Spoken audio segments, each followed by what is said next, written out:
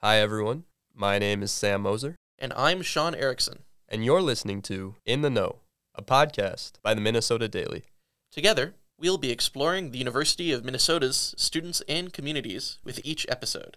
In this episode, we'll be discussing the minimum wage for student employees on campus. We'll be hearing from several different students, as well as from the university's administration.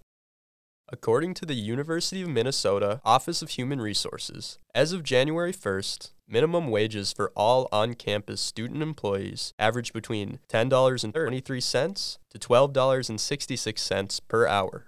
As of January 3rd, the College of Biological Sciences began paying student workers a minimum of $15 per hour, and the Institute on the Environment set their minimum at $15.91 per hour.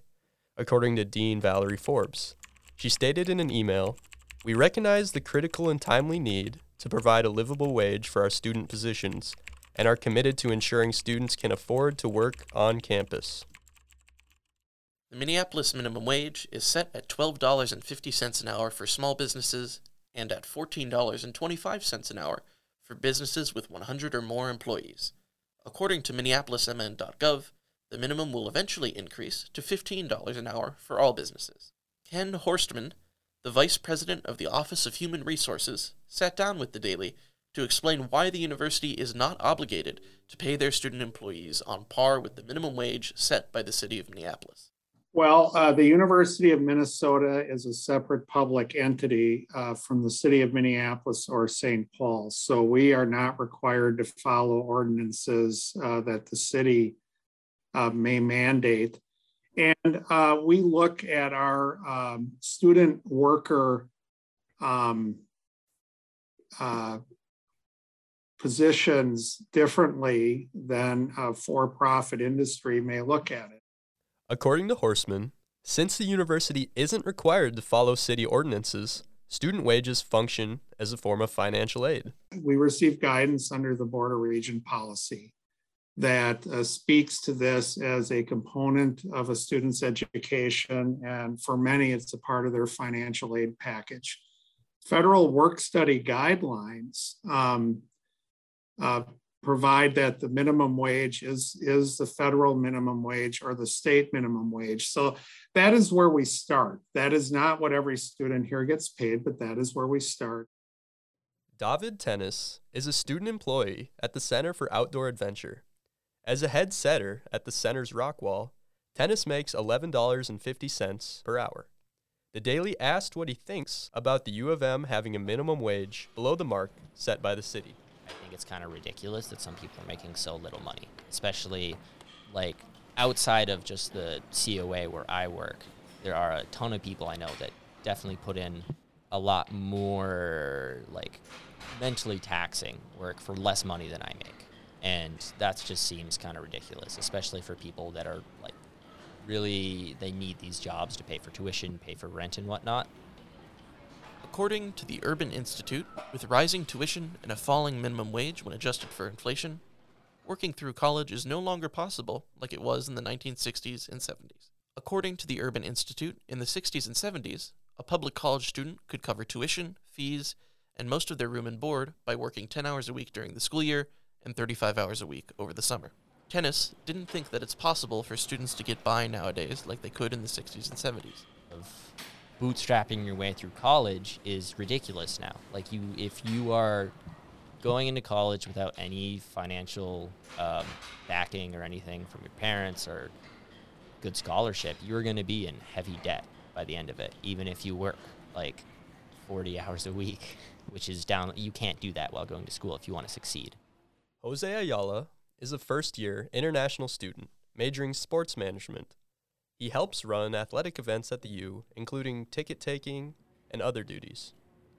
According to Ayala and Tennis, one advantage of working on campus is that it's much more convenient than traveling off campus for a job.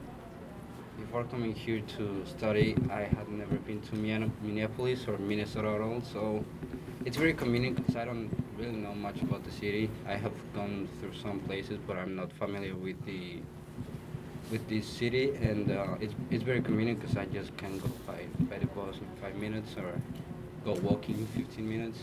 So it's super convenient, and I know campus very well. Tennis spoke from personal experience about the convenience of on-campus employment as he currently works both on and off campus. If I had the chance to make a higher salary, I would love to work at the U and like at the Rockwall where I work as many hours as I could and drop my other job. But I just don't have that option.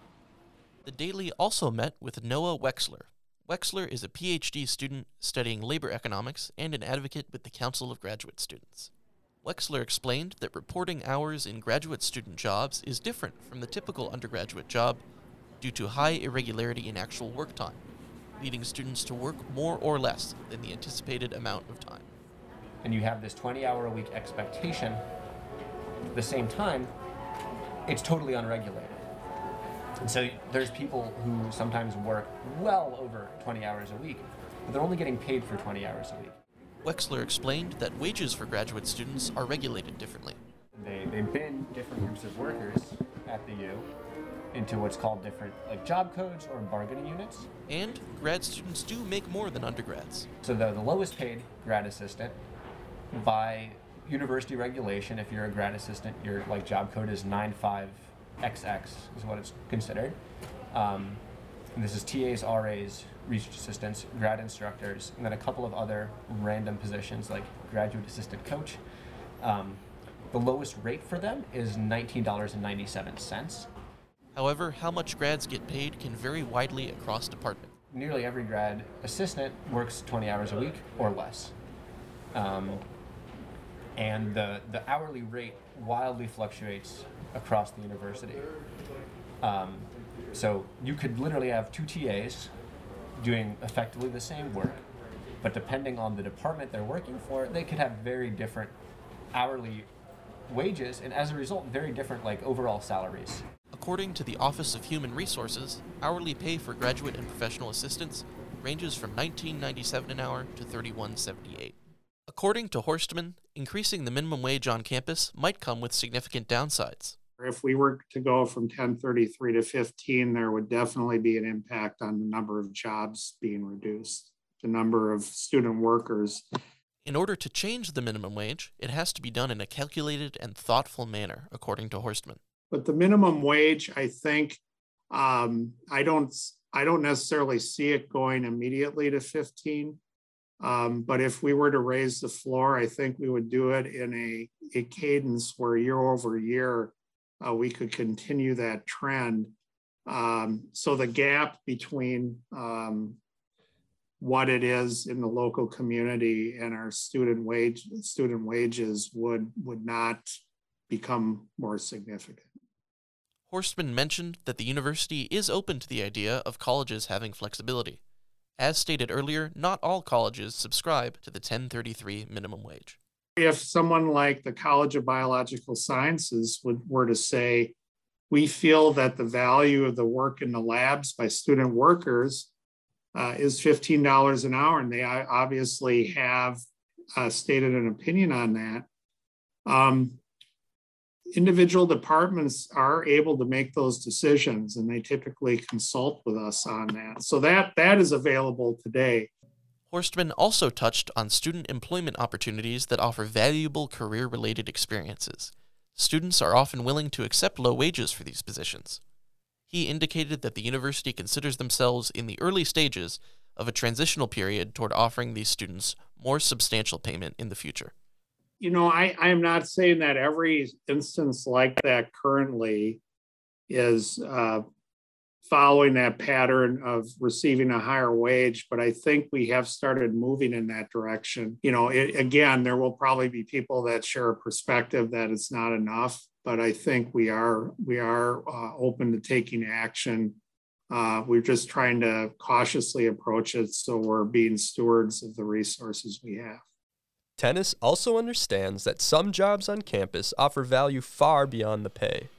As a Rockwall setter in the climbing gym, he is happy to gain experience with the trade despite the lower pay.